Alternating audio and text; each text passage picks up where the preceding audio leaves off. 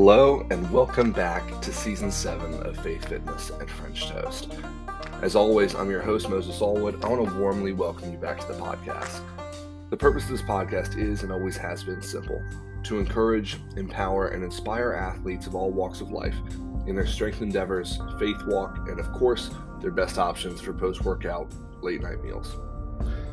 This morning, I have the privilege of sitting down with a personal favorite lifter of mine, Kaylor Woolham, more well known as Dr. Deadlift on Instagram. Out of Lubbock, Texas, Kaylor has gone on in infamy as one of the greatest deadlifters of all time.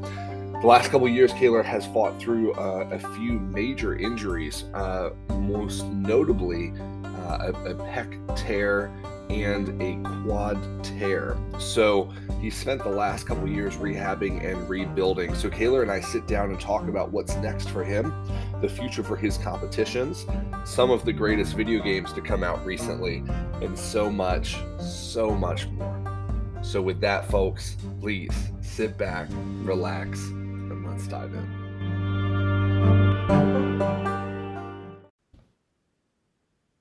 Kaylor, what is going on, brother? Welcome to the show.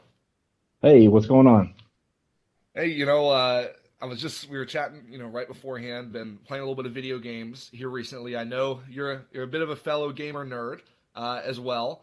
So I'm curious, before we even jump in, I'm curious, what has been the hottest video game for you recently? What's been the number one playthrough recently? Well, no one's going to be surprised to hear this, but God of War Ragnarok is definitely the one that I've been into the most lately. That game just means a lot to me, and this one particularly, I've been waiting for it to come out since 2018, since the last one came out. So it was just several years of anticipation, and it ended up being everything I wanted it to be. And you don't get to say that a lot about a game or a movie that you're waiting to come out. Because sometimes there's like a lot of room for disappointment in some of these things, but they knocked it out of the park. So I'm pretty happy about it. Yeah, they God of War. It wasn't until last year I think I first actually got introduced to it. I grew up in a very, very conservative Christian home, and so I wasn't allowed to play kinds of games like that. And so last year my first God of War game introduction was God of War 3. Which out of all of them, the most brutal one. Yeah.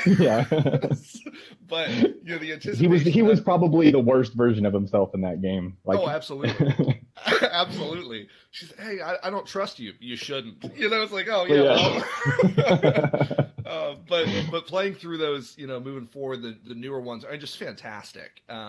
I just started playing Ragnarok. I haven't finished it yet, but I'm a little bit into Ragnarok right now as well. I'm curious, between the first Norse game and the second one, what do you think they strengthened in that second one that the first one needed to build on? Well, so one of the big complaints about the first game, and the community seems like they agree, is there was a lot of the same bosses in the first game. So one of the ones I remember for sure was they had a lot of troll bosses in that first game. And in this game, they, you can tell that the developers, they listen to everybody, and it is not even close to a problem. They have quite a variety of different enemies in this game.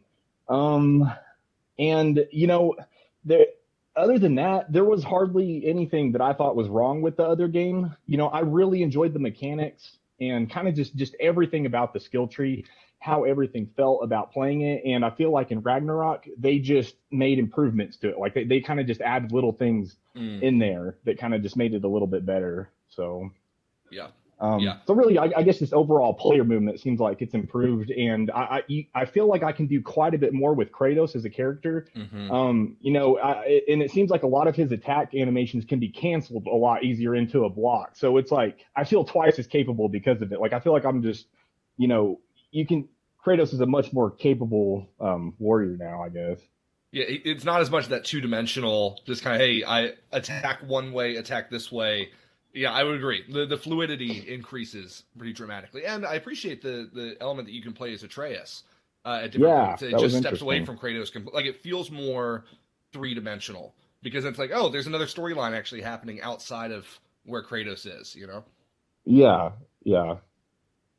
But anyway, well, before we get too off track, chatting about stuff here, for those that may not have been introduced to you before, I wonder if you give us a little bit of kind of who are you? How did you get involved in this world of fitness in the first place?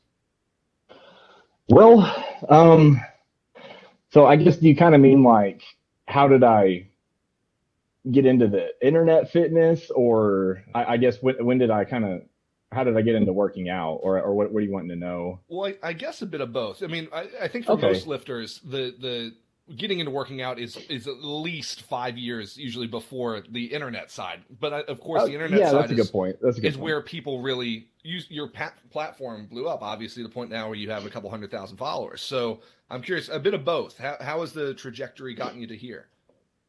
Well, I guess it was just something that I always just wanted to be strong as a little kid, and then I was always just trying to do strong things. And then my favorite thing about playing sports growing up was, lifting weights. So that seemed to be something I just never stopped loving, I guess, and I did powerlifting in high school. So I remember being in 8th grade, hearing about that the high school has a powerlifting team. And I was like, well, what's that? They're like, oh, they do squat, bench press, and deadlift.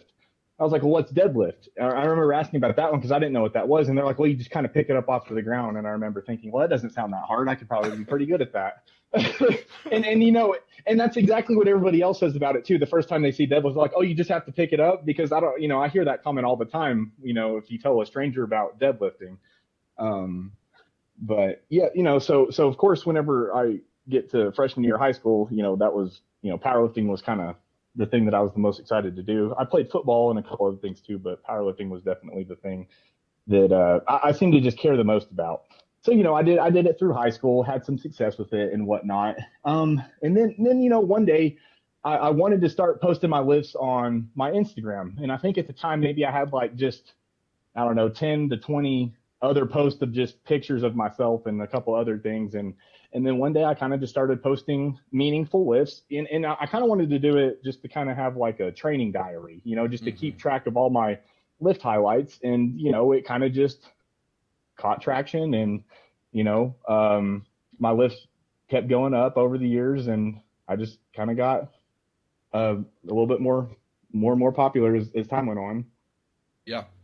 Yeah. And I know in the last couple years you've been battling some injuries. I know we're about a year and a half, maybe just under, from the quad injury. So how has that shaped just a little bit? I know you've been rehabbing and doing all that, but how has that shifted a little bit of your mindset just in how lifting looks moving forward for you? Well, so the big one was the pec tear, because that one is kind of like not really recoverable after a certain point. Well, I mean, it can still get a little bit better, I think, but it's never going to even be close to 100%. It's not like my quad tear or my lat tear. This one was like, it's a lot of it is detached from the humerus. And I never had surgery on it or anything. And it's, obviously it's a little too late now. So whenever that happened, that takes bench press out of the equation. So, and for me at the time, my biggest goal, the only way up that I could go from where I was at was to beat my total, right? Like, cause that was the thing that I always cared the most about. I always loved deadlift, but then, total was the thing I always wanted to be good at too, because that's just kind of what matters the most in powerlifting. Right. And at my last competition, I actually did break the sleeves world record total at 220. So that was kind of the only thing that I could have done to, do better was to beat that total. And I guess without knowing that I wouldn't be able to do that, it kind of changes my mind about competing a little bit, I guess. Because I really needed to have like a 500 plus bench, to kind of get the total that I would want and stuff like that. And it's not like it just took 100 pounds off my bench. It's taken, over 200 pounds off of my bench. So, an amount that I can't really make up on the other lifts. Yeah. So that was kind of hard. That was kind of a hard realization to kind of admit to myself that I'm not going to be able to beat that total anymore. This is kind of where it ends. That's as good as it's going to get probably. And I don't mean for that to sound like an attitude of giving up or anything. It's just, but it is important to be realistic about things whenever Sure. whenever you realize something, I guess. Um, so that did kind of change things. That has changed things for me quite a bit. Yeah. Not being able to chase after that total anymore because I realize now that was giving me so much motivation, easy motivation. It seemed like you had to wake up every day and go work out and eat all the food I needed to eat effortlessly because I just had that goal of the total in the back of my mind. And without that, I've had to kind of look for other means of motivation, right? Like I've had to find other goals to have and this or that. And that's, while I have been able to find some other goals and find some other motivation, it's definitely a lot harder, and and if I'm being honest with everybody, it's certainly not as exciting, but that's Sure. okay. How could it Yeah. be, right?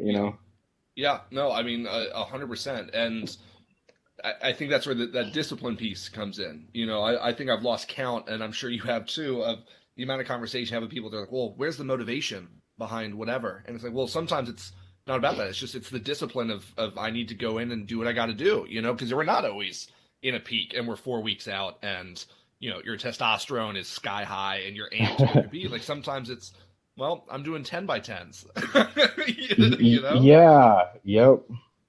So, first, I mean, I commend you that, I mean, with those many injuries that for plenty would be, hey, this is it, I'm done. For you to continue lifting and wanting to push through, I mean, it speaks to your character. So I do want to commend you for that, that you're continuing to train. And it doesn't sound like it's the end. Maybe for a full power, you hit and bench, but Yeah. I mean, you see yourself potentially doing some exhibition stuff or even just doing deadlift only stuff in the future, continuing to push that. Yeah, absolutely. And if there's plenty of moments where I don't see myself doing that, where I kind of think maybe I can't, but to be completely honest, I don't think I could stop if I wanted to. It's like it's like I have to keep doing it, even if it's gonna not be the best thing in my best interest always. I'll probably take it a little bit further than I should still. But oh well, that's okay. But yeah. So I think I could see myself doing some exhibition in the future for sure. Yeah. At least trying to, at least. So. Yeah. Yeah. Well, so on the other side of things, I mean, I know you've always offered deadlift programming online if people want to buy the preset stuff. I mean, what is outside of competing? What does it look like for you in the industry in general? I mean, I know you work outside of fitness full time, as many lifters do. But what does the rest of your engagement with the industry look like right now? Well, so I have a decent amount of online clients that I coach and stuff. So I always keep a certain number of them. And I really like doing that. So that's pretty rewarding work. I guess just being able to help some other lifters achieve goals that, I can't necessarily chase after myself. And it's also a job for me too, Yeah. And then, yeah, I guess is that what you're asking as far as with the community? Yeah. Well, The fitness community, or well, I think so. For example, like for myself, I competed in college, and I also, to an extent, while I recognize genetics are not inherently needed to excel in powerlifting, there is, to an extent, a necessity of certain whether leverages or a certain innate drive, I think, to really perform at that top 1%. And so for me, I'm learning that I think my role, at least moving forward, is far more on the official standpoint. I'm a state official USAPL. I'm pushing for national certification this year, kind of going that route, running meets and doing that side of things. So I'm curious for you, outside of competing itself, do you see other roles for yourself moving forward, maybe in more the auxiliary realm as well? okay, yeah. I guess it's hard to say for sure outside of just kind of being a coach and being involved in kind of a few things here and there. Just I don't know. I guess my role and what something I could do that would be really important to me is just to share the things that I've learned as much as I can with everybody else. And whatever that is, I guess just whether it be how to be motivated or, kind of how to be strong or even just in I'd really like to, branch out into the general population a little bit more as far as just being a little bit healthier overall, just, because I guess if I could help spread that message around a little bit to the general public. I would feel like that would be doing a lot of good. Just because I feel like we've seen so much, just the consequences that we have from people not taking care of themselves over the last couple of years, like with, COVID and all this or that. And I don't know, people would just be a lot better off if we all just ate a little bit better, Yeah. It'd make a world of difference, well, especially in the U.S. Yeah. Yeah. So, So that I kind of want to be that a little, I kind of want to influence that a little bit more, I guess. Yeah. 100%. I spent so January, it wasn't even a New Year. I'm not a big New Year's resolutioner fan in general. I'm just more of a just change whatever it is you want to change, but it coincided with January 1st that I took the month of January and cut out all bread products. So, this year? This year. So last month I had no bread for the month of January, or like the first 29 days of January, whatever. There's a meat at the end of the week. But the majority of the month cut out bread. And it was remarkable. Well, one, how bad of a mood I was in for most of the month. But, also, but how better I felt. And I reintroduced bread last week. And it was just immediately, my body was like, I hate you. Like, why are you doing this? So, it is remarkable. And I think especially in the U.S., with the amount of processed junk that is in supermarkets, is in restaurants, that just being pumped into us, that it is when you just take a little bit of time to be a little bit more aware of what you're consuming, the difference is astronomical. Oh yeah. Remarkable. It really, to be honest, I was at the point I was like, maybe I should just cut out bread, completely, which of course is an extreme, but I think you're absolutely right. In the last couple of years, we have felt just a different, I think human nature, we're just feeling a little bit more fragile, because everyone knew somebody or knew someone of someone who COVID impacted really, really dramatically, that either led to someone passing away or just having severe health complications. So I do think people are more aware of what they're doing, because there was a direct correlation. If you are overweight or at a more dangerous, body mass in general, COVID impacted you more, and so So I mean, obviously tragic, just the pandemic in general, but it has also led, I think the silver lining is it's teaching people how to live healthier, live just more well-rounded lives. Gyms have higher memberships. I feel like coaching has increased because people are actually reaching out to professionals to improve themselves, and I mean that's a blessing in disguise.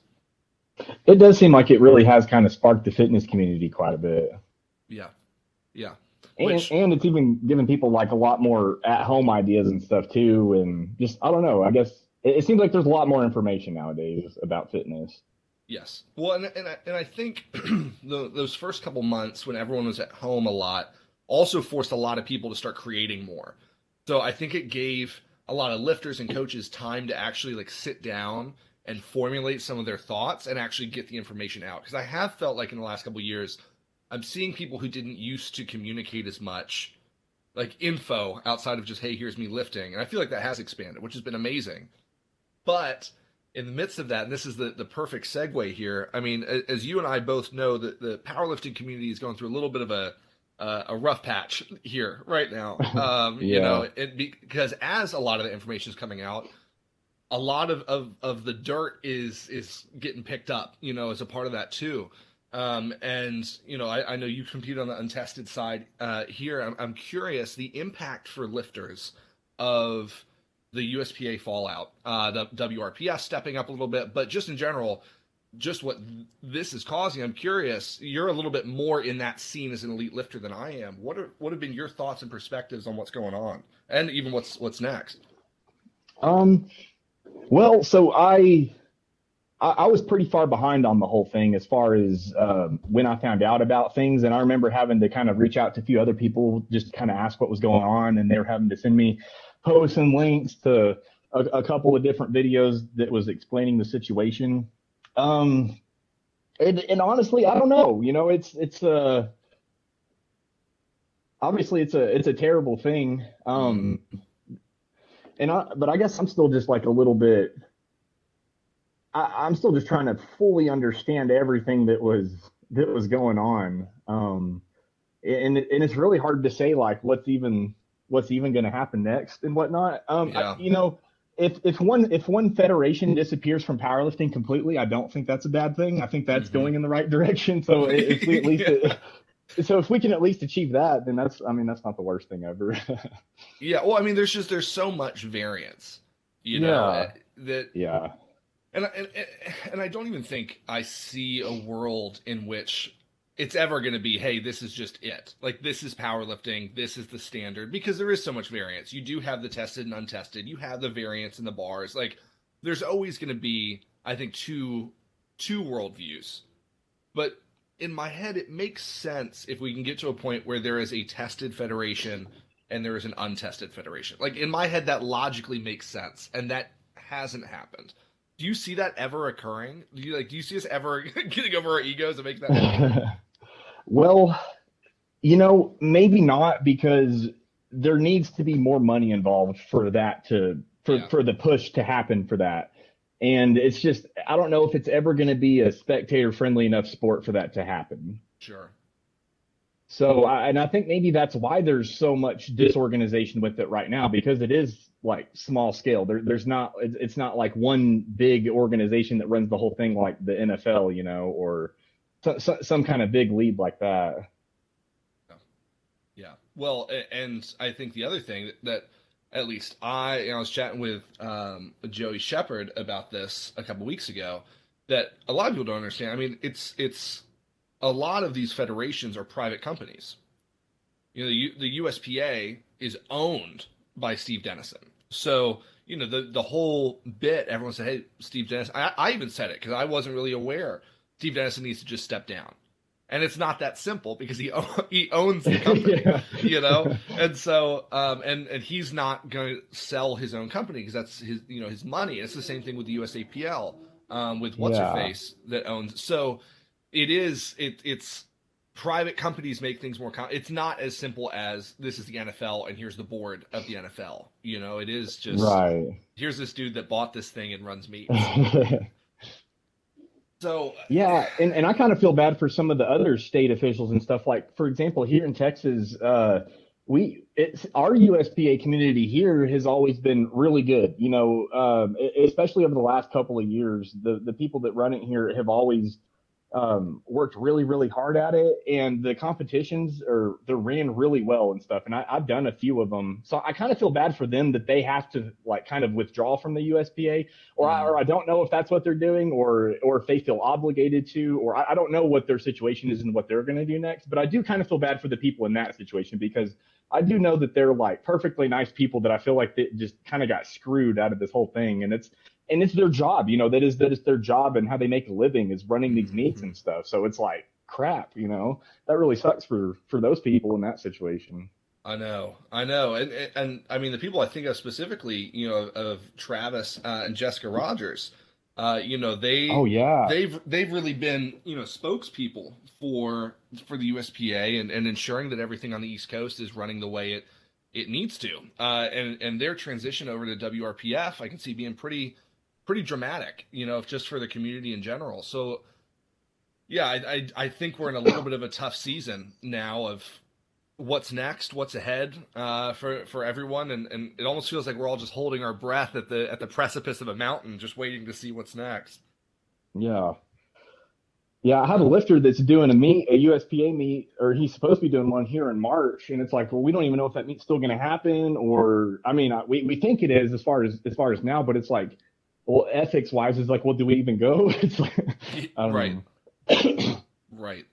No, But yeah, it's a tough situation, and I know we're all because plenty of my listeners as well aren't even necessarily in the fitness community, and I've had so many people reach out, and hey, I don't know the first thing of what y'all are talking about, but it sounds interesting, but it is, I've appreciated seeing like Joe and Briani. And Micah and Karina out in LA, like seeing people step up and speak. Now, obviously, Goob is going to continue doing Goob's thing, but seeing people want to provide solution is significant because it allows the community to grow. It's not just a toxicity thing anymore, and I think it's fantastic. Well, so here's another question for you, kind of shifting tracks here a little bit. I'm curious, over your course of lifting and coaching and training, who have been, there are plenty of kids now would look up to yourself and other lifters as people that they want to follow after in learning how to lift, learning how to train, methodology. I'm curious for you, who are some of the people that really impacted your growth as a lifter, whether inside the community or outside of the community? Okay. Could this be like even people that I was influenced by as far as like yeah, I just absolutely. looked up to? Well, so one of the first ones I remember ever was Andy Bolton. And, this is before I really even started deadlifting, but I remember seeing him being the first and only person that deadlifted 1,000 pounds. He had that title for a while. He was the first and only person to have done that for a good while. And I remember the first time I saw the video about it, they were explaining that and why it was such a big deal. And I remember thinking that was super cool, so I remember kind of wanting to be good at deadlift whenever I saw him doing it and whatnot. So I remember early on, that was kind of one of my very early inspirations. And then, when I first started competing in high school and whatnot, well, I guess it was after I'd been competing for a little bit.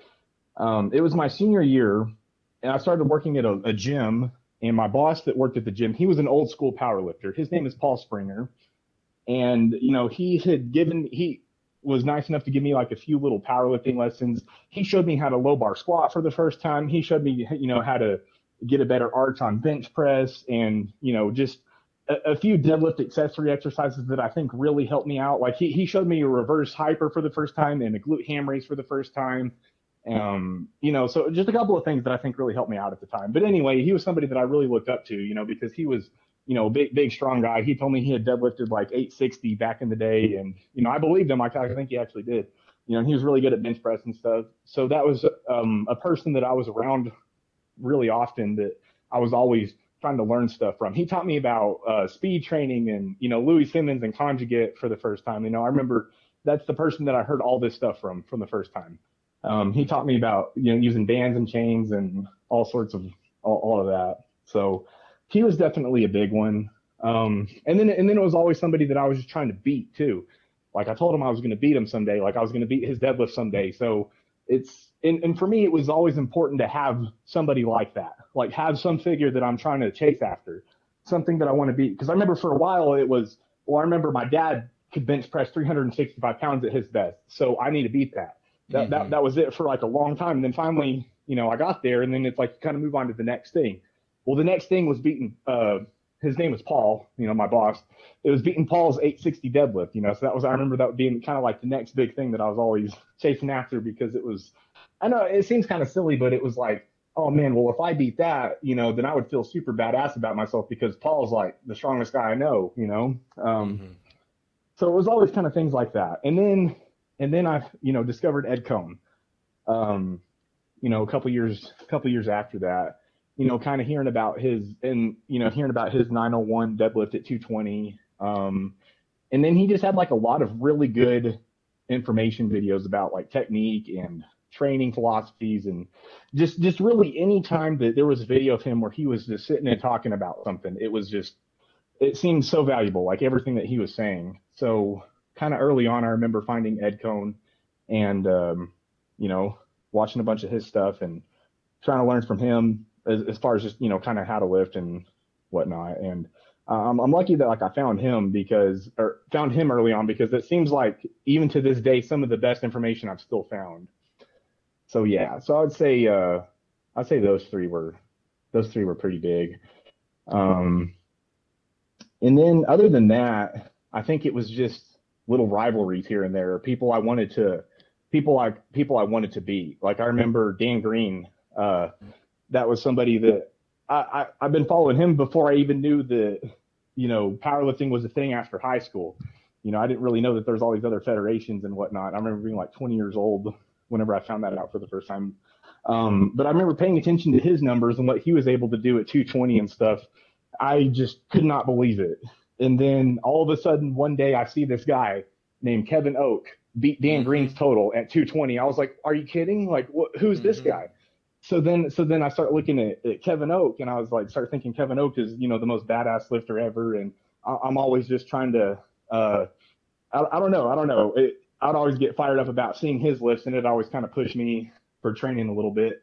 And then eventually, one day I remember Kevin had the all-time world record total at 220, and it was like 2101, and I remember that had beat Dan Green's record by 2 pounds.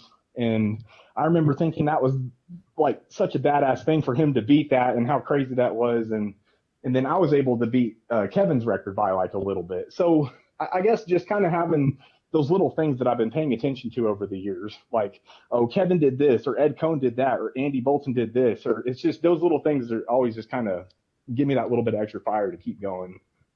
Yeah.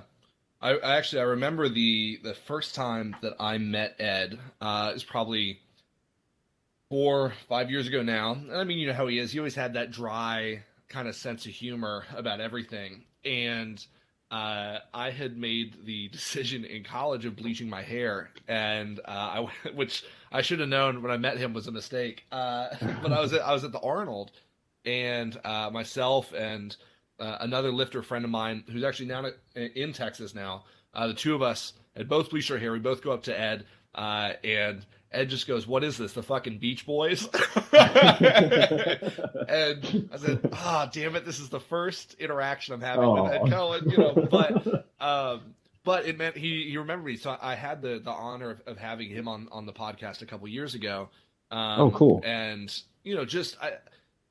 it really says something for someone to be as acclaimed in a discipline and to nonetheless still be as down to earth and humble as he is. By all rights, he could have the ego of, well, I've done everything. I'm the world's greatest powerlifter. Nobody can light a candle to me. But nonetheless, he's the type. He's just going to give out his phone number. He's going to say, "Hey, come and text if you need anything. You just let me know. Hey, if you're ever in town, I'm more than happy to teach you how to not be bad at lifting." It's just that's his bent, and I think that speaks so much to him from generations of lifters. To have that kind of almost a godfather figure, for the sport, to be there and be as present. And I think that's one of the things I appreciate the most about fitness is there are so many people like that, regardless of the discipline. I mean, in CrossFit, in bodybuilding, in Olympic lifting, strongman, there's always people. The other example I think of, and it's actually my phone lock screen, was me and Brian Shaw.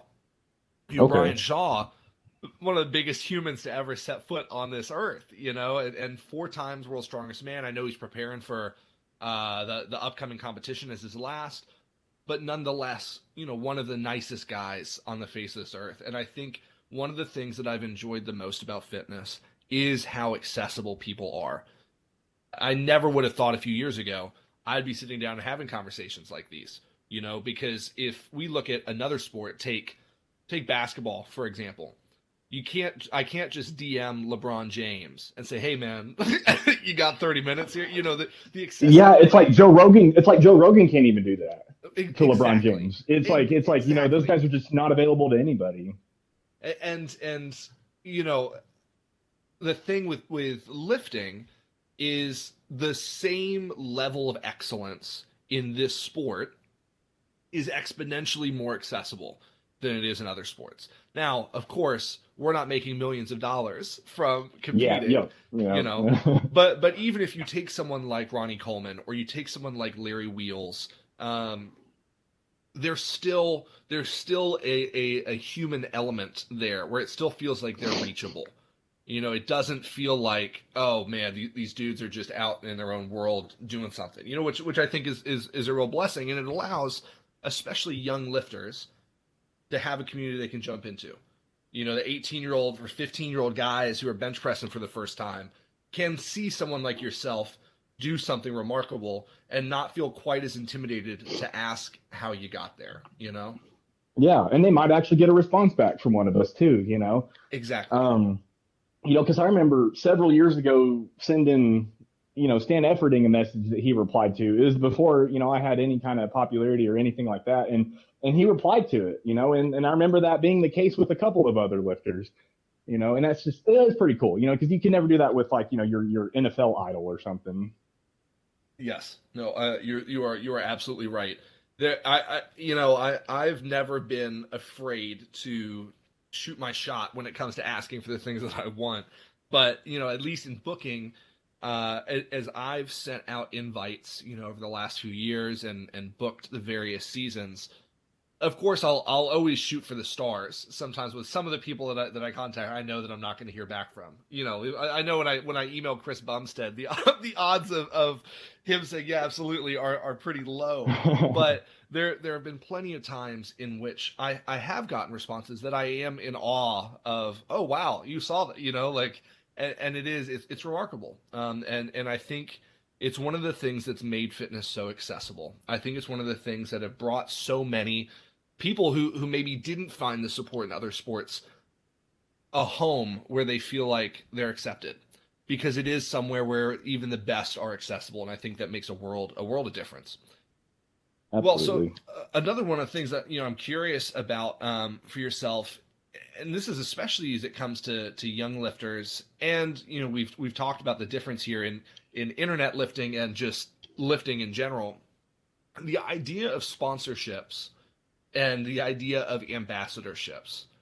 So you've competed long enough with enough success that I'm sure you have had longer sponsorship conversations with various brands.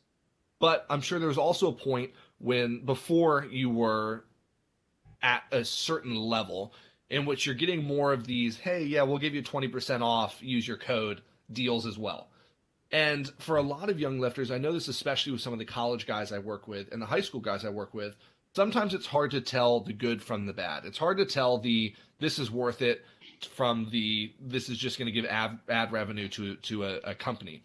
So I'm curious, from your experience as a lifter and as a coach and a mentor, what have you found to be beneficial about sponsorships, if anything, and what would be your advice to lifters who are looking for opportunities to partner with companies and make sure they're not getting scammed, or in fact the company isn't being scammed by their engagement? Well, I guess one thing that I enjoyed about the companies I was sponsored by is I did also become friends with them too. So, yeah. And I think that was kind of important, and that's what made that kind of a lasting connection. So Slingshot, for example, Mark Bell was the first person in the powerlifting world to ever pay attention to me. And I don't know if a lot of people know that or not, but he gave me a chance and to do a couple of things before anybody else ever even noticed me. Mark Bell, he was paying attention to me before anybody else did. So, like he flew me out to super training, before like I'd ever even dealt with 900 pounds, So this was kind of way back then. And then, and I remember them sending me like some equipment and whatnot for like one of my meets and all this or that. And they never asked for anything back. They never like, hey, put us in your bio or do this or do that. Like they were always just wanting to help me out somehow, or, and that was something I appreciated, because they wanted, like, you could tell that they were doing stuff for you without there being strings attached. And I guess, me and Mark always kind of just got along, and I was always like a fan of his channel at the time and whatnot, and some of his things. So that kind of made that connection a little easier for me, just because like I was already pretty familiar with them. And then the other one, I guess, would be, I was with the Kilo Cartel for a while, and again, it was kind of like like I became pretty close with the owner. His name was Joey. He's a really great guy.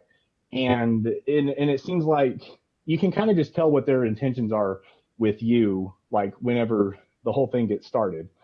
I think one thing that I would be mindful of if I was, somebody else, if somebody comes to you and they just offer you something like, you'll get 10% of the people using your code or something like that. They're doing that for them. Like they're getting more out of it than you are. So I've never really, well, I don't think that's an unfair deal at all, because it's like, they're only like, I don't know. I guess I don't think that it's unfair, but it's just not really something that I would really want. because it doesn't seem like they care about like you enough, I guess. Right. I don't It know. more sounds like you're a number. Yeah. Yeah, yeah. And then they only care about you for like whatever your following is or something, you know, and that's not going to be like a hard deal to find. So, and I guess like with just myself as a powerlifter and advertising stuff and all this or that, even when my page was like the most popular, I don't think that I even had like a ton of value for some of these other companies. Like I wasn't going to help them. I wasn't going to help make them like hundreds of thousands of dollars or anything just from the post I was going to make on my page. I just don't think that.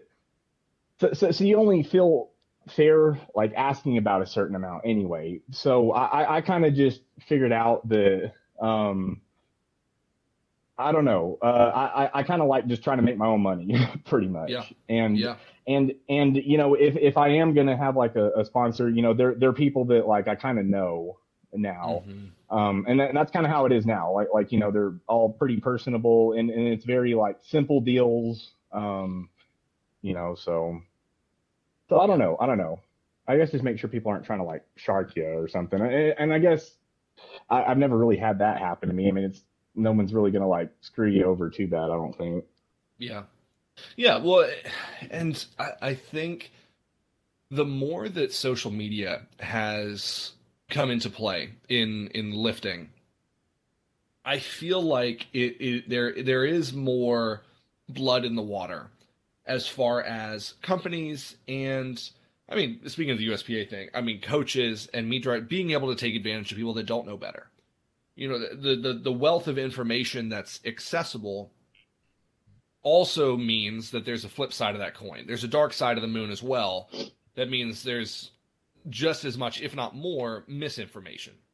You know, for every great company that's out there, there's another one that's there purely for profit. So, yeah, I mean, if I'm hearing you correctly, I mean, it's just you got to do your research. You got to make sure that you're actually getting something out of the deal. Now, if you're a lifter and you just want to be able to say you're connected to a company, do your thing. You know, but if you're really looking for a genuine connection with a business, you have to do the research and not be afraid of negotiating as well. I had a conversation with a supplement company about a month ago when I was booking for this season, and I said that I was accepting sponsorships, and they offered me a deal, and I said, hey, you know, I'm really, it was a decent sized company. I said, hey, I really appreciate the offer. I don't know if it's an offer that's quite in line with what I'm looking for. I'm looking for XYZ. If you guys are willing to move into that realm, I would be happy to work with you. If not, no harm, no foul. I'm probably just not the best. And they came back with a counter offer, and it just didn't quite work out. But still, nonetheless, a good interaction. And so I think that's also my advice to people is don't be afraid of asking for what it is that you want and being respectful about it. I mean, arrogance goes nowhere, but of saying, hey, this is what is in line with what it is that I'm doing. And if this works out, fantastic. If it doesn't, just knowing your worth and being willing to continue on. And I think that's right. Okay. People are too fast to want things, you know? Yeah. And it's like, you know, for me, it was posting something on my page about something other than lifting was really annoying to do. And I hated doing it. So it was like, what dollar amount is going to make me feel okay about that? You know? Yeah. No, and you have to consider, and I also would take into consideration nobody else wants to see that shit either. Like exactly, like they don't, and the more often that they see it, the more annoyed they're going to get at your page. So you have to take that into consideration whenever you're like giving them. That's when you're saying this is how much I charge per post, and that's what I'm taking into consideration. It's like it's going to piss off all my followers and probably lose a couple of them. So that's what you're paying me for, you know. Yeah, you are absolutely right. Dude, the amount of times, I literally had this conversation with a marketing guy yesterday. The amount of times that I've posted something in connection with another company and someone's been like, this is stupid, I don't want to see it, and it follows me. Like, yeah, so I mean, you are recognizing that, you know, people follow you for different reasons, right? There's some people that want to see you lifting. There's some people that want to see, you know, that may be family or close friends that want to see the personal side of things. Like, almost no one is following to see who you're connected with, you know? Right. Yeah. Like the company I think, and I have no ill will against them. The company I think of when everyone suddenly said they were connected with them a couple years ago was Herbstrong. Yes. I'll The talk about that one. CBD. I was with them, and I'll say a Yeah. couple things about that if you want. Yeah. Now this was a very good deal for me, so and I know there was okay, so there was all the hate and about it being like annoying and all this or that. And trust me, I was annoyed by posting it about me posting it too, and about everybody else. But I was getting a good deal. I was getting like way more than I thought was even fair, for my side of the things. And I only had to make like 4 stories a month and then like 2 main feed posts. And then the dollar amount I got for that, I was really happy with that. And then they flew me all the way out to California one time to do take some pictures and stuff and kind of just hang out with them. And then the guy who's in charge of the whole thing is like, he's awesome. He was just like one of the coolest guys. So it was like, it was, and then it was kind of like a little family run business. So I got to go meet all of them and stuff. And they're just like super nice people. So so there was at least that aspect of it for me. Yeah. Yeah. But what were you going to say about it? Sorry, no, I didn't. Well, no, I mean, I just remembered that was the company there for a couple of years where I felt like everywhere I turned, someone was like, hey, use XYZ10 on Herbstrong. And I was like, how many of y'all are sponsored by this company? Right. And so on the one hand, I was like, how are you paying all of us? Like, I had no idea how they were able to do that. Exactly. Like, where's the money coming from? Yeah. Yeah. I was like, dude, there's more athletes than customers, I think. Right. But it is funny then how quickly a lot of these companies are there for a couple of years and then aren't. That there is something about a temporal mindset in the fitness industry, that there's a lot of flash in the pan things. People jump on board for something for 18 months, couple of years. I mean, I use the example of Hybrid all the time. Hybrid in 2017 was the biggest thing in powerlifting. It was the biggest thing in powerlifting. I mean, Steffi Cohen's breaking record after record after record, and they brought on Alex and Ian and Mark. Like, you had just such a stacked group of athletes, and now, I mean, Steffi's out living in California. Alex has started to go strong. Ian's off in Alaska hunting wolverines or something. Marcus is doing real estate. It's splintered, and it's been 4 years. So it is. Yeah, there is something to be said about that. Hayden still owns it, right? Yeah. And I guess is Steffi even a part of it still? I have no idea. Yeah. And I miss a lot. So we all do, man. There's no way to keep up with everything.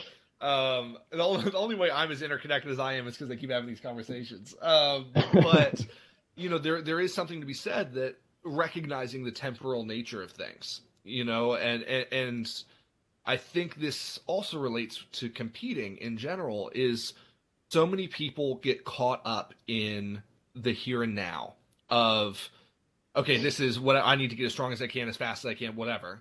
And 3 years later, they get hurt or something happens. They have real life, that takes place outside of training, and that's over, and I think it's important for people to recognize you have to develop a more sustainable long-term plan if you don't want to, burn really, really bright, run out of oxygen, and get snuffed out. Right. Yeah, you do see that a lot for sure. Even like I know a lot of bodybuilders around here that are kind of the same way, or, people that kind of just started lifting and then now they want to do like a show, and then they're more so worried about like the extreme side of like competing in the show instead of learning the work first, I guess. Yeah. Yeah, exactly. Well, so on the back end of this conversation, 2 of the things that I think have made at least this podcast unique has been this conversation of faith and the conversation of breakfast food, French toast. So we'll get to that one last. But, and I've said this countless times on episodes now, one of the things that I've appreciated the most about this show and the conversations I've had has been the conversation of faith. And I'll tell you why. Powerlifting for me was a spot. My dad is a pastor. My parents are missionaries. I grew up in a very, very Christian home. And for me, powerlifting and lifting weights was a place in which I felt like people from every single possible walk of life found a common ground. At the end of the day, pick up the weight. Like that's just what it is. Like at the end of the day, just do the lift.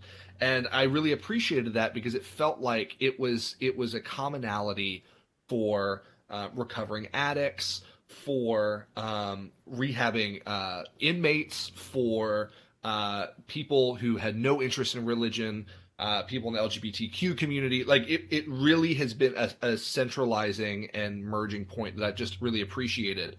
And the amount of conversations I've had with people from all those different walks of life has been really encouraging. So my question for you is this. What role, if any, has your own personal faith played just in training, in coaching, in fitness and lifestyle in general? I don't want to offend anybody by my answer, so I want to be careful here. Yeah, hey, we've had just about any. There's no right answer here. I'm not expecting anything. Okay. Well, so I guess I'll start off by saying that I did grow up very religious. I've been to church as many times as anybody, I guess. I would say for the first 20 years of my life, the amount of times that I missed church on a Sunday, I could count on like two hands. Yeah. So that's at least over 1,000 times. So it was a very big part of my life, and at one point I was all about it, just like I am with lifting. And it did kind of stop being that way, a little while back. So I will say that. So I guess I would say that my lack of faith has played a role in my fitness as far as like, and I don't want to hurt anybody's feelings by saying this, but there is a bit of satisfaction I get knowing that everything that like I achieved, it was kind of just it. Maybe growing up I was taught that I needed to pray for those things for them to happen, but and then in my adult life I figured out that there was a different way. Yeah. So yeah. And again, I try to say that as delicately as I can, but that is kind of how I feel about it, I guess. No, 100%. Hey, there's no delicate touch is necessary. Yeah. I get it.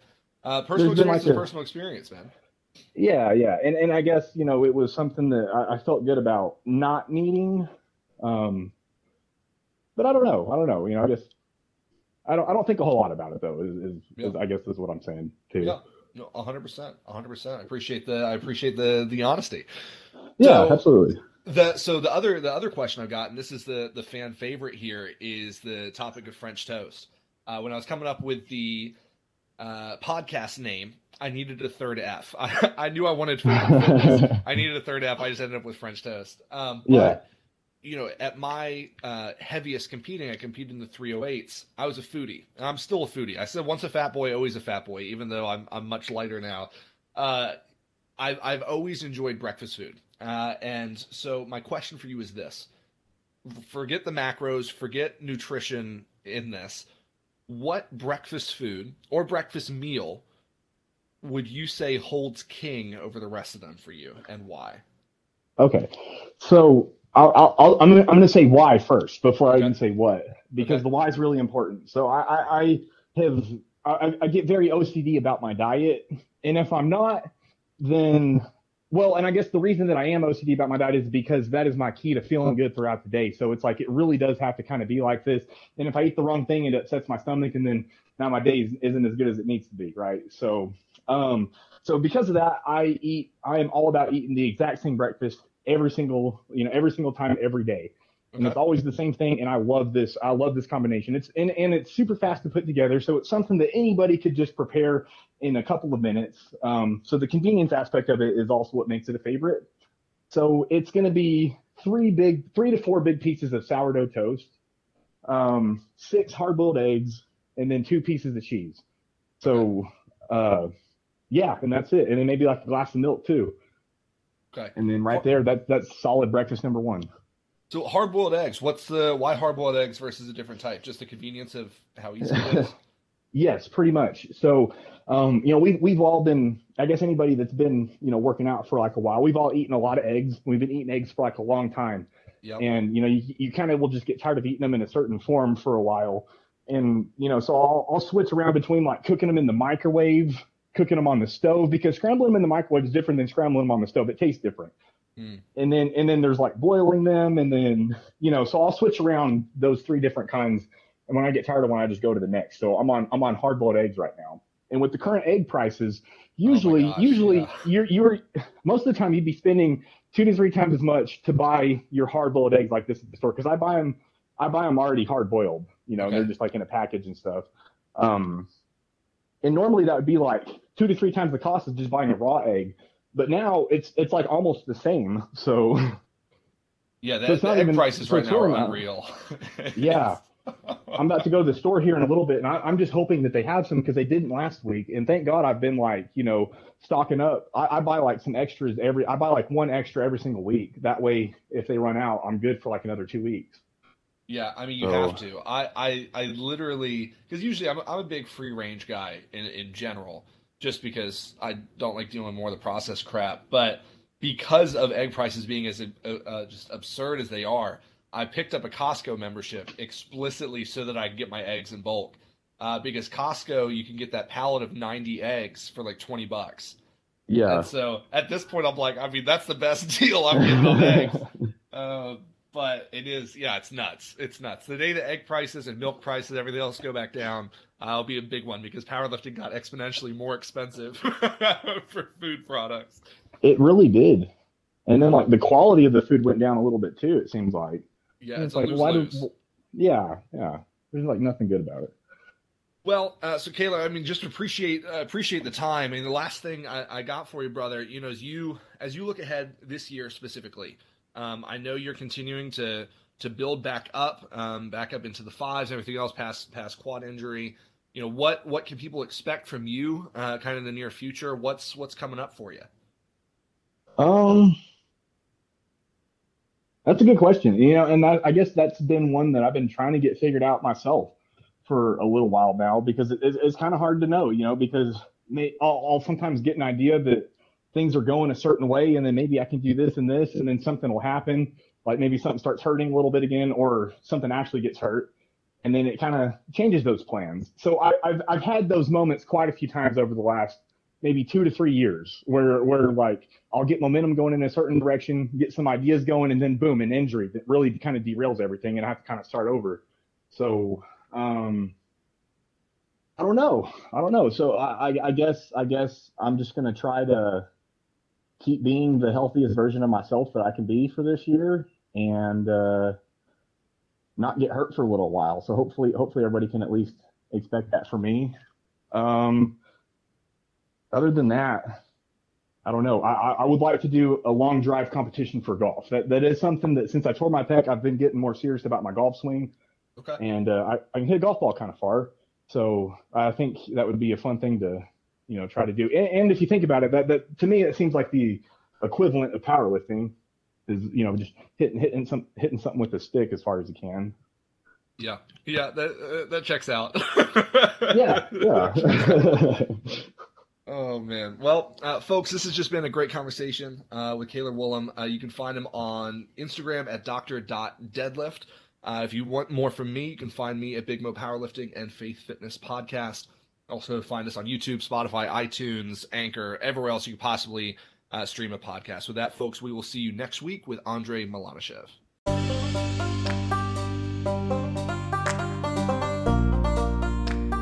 Hey, I just want to take a quick moment and thank you guys for listening to another episode. It is because of listeners like you that I am able to continue creating and producing content. You can find us over on YouTube at Faith Fitness Podcast if you'd like to watch some of the video episodes. Some of the videos I haven't been fully releasing, just depending on the quality of the actual video files. Since Squadcast records through Wi-Fi, sometimes the quality doesn't come out as well as the audio does. So if you're wondering why there's an episode that doesn't have video, that's why. But obviously this was just such a great conversation with Kaylor. If you want a little bit more from me, as I said, you can find me at Big Mo Powerlifting or Faith Fitness Podcast on Instagram. You can find Kaylor at Dr. Deadlift. Folks, as always, it is my pleasure to be able to get this content out to you. If there's ever anything I can do for you outside of the podcast itself, coaching, questions about the fitness industry in general, or faith stuff, please don't hesitate to reach out to me on Instagram. I'd love to have a further conversation. With that, folks, Thanks as always for listening, and I'll see you next week.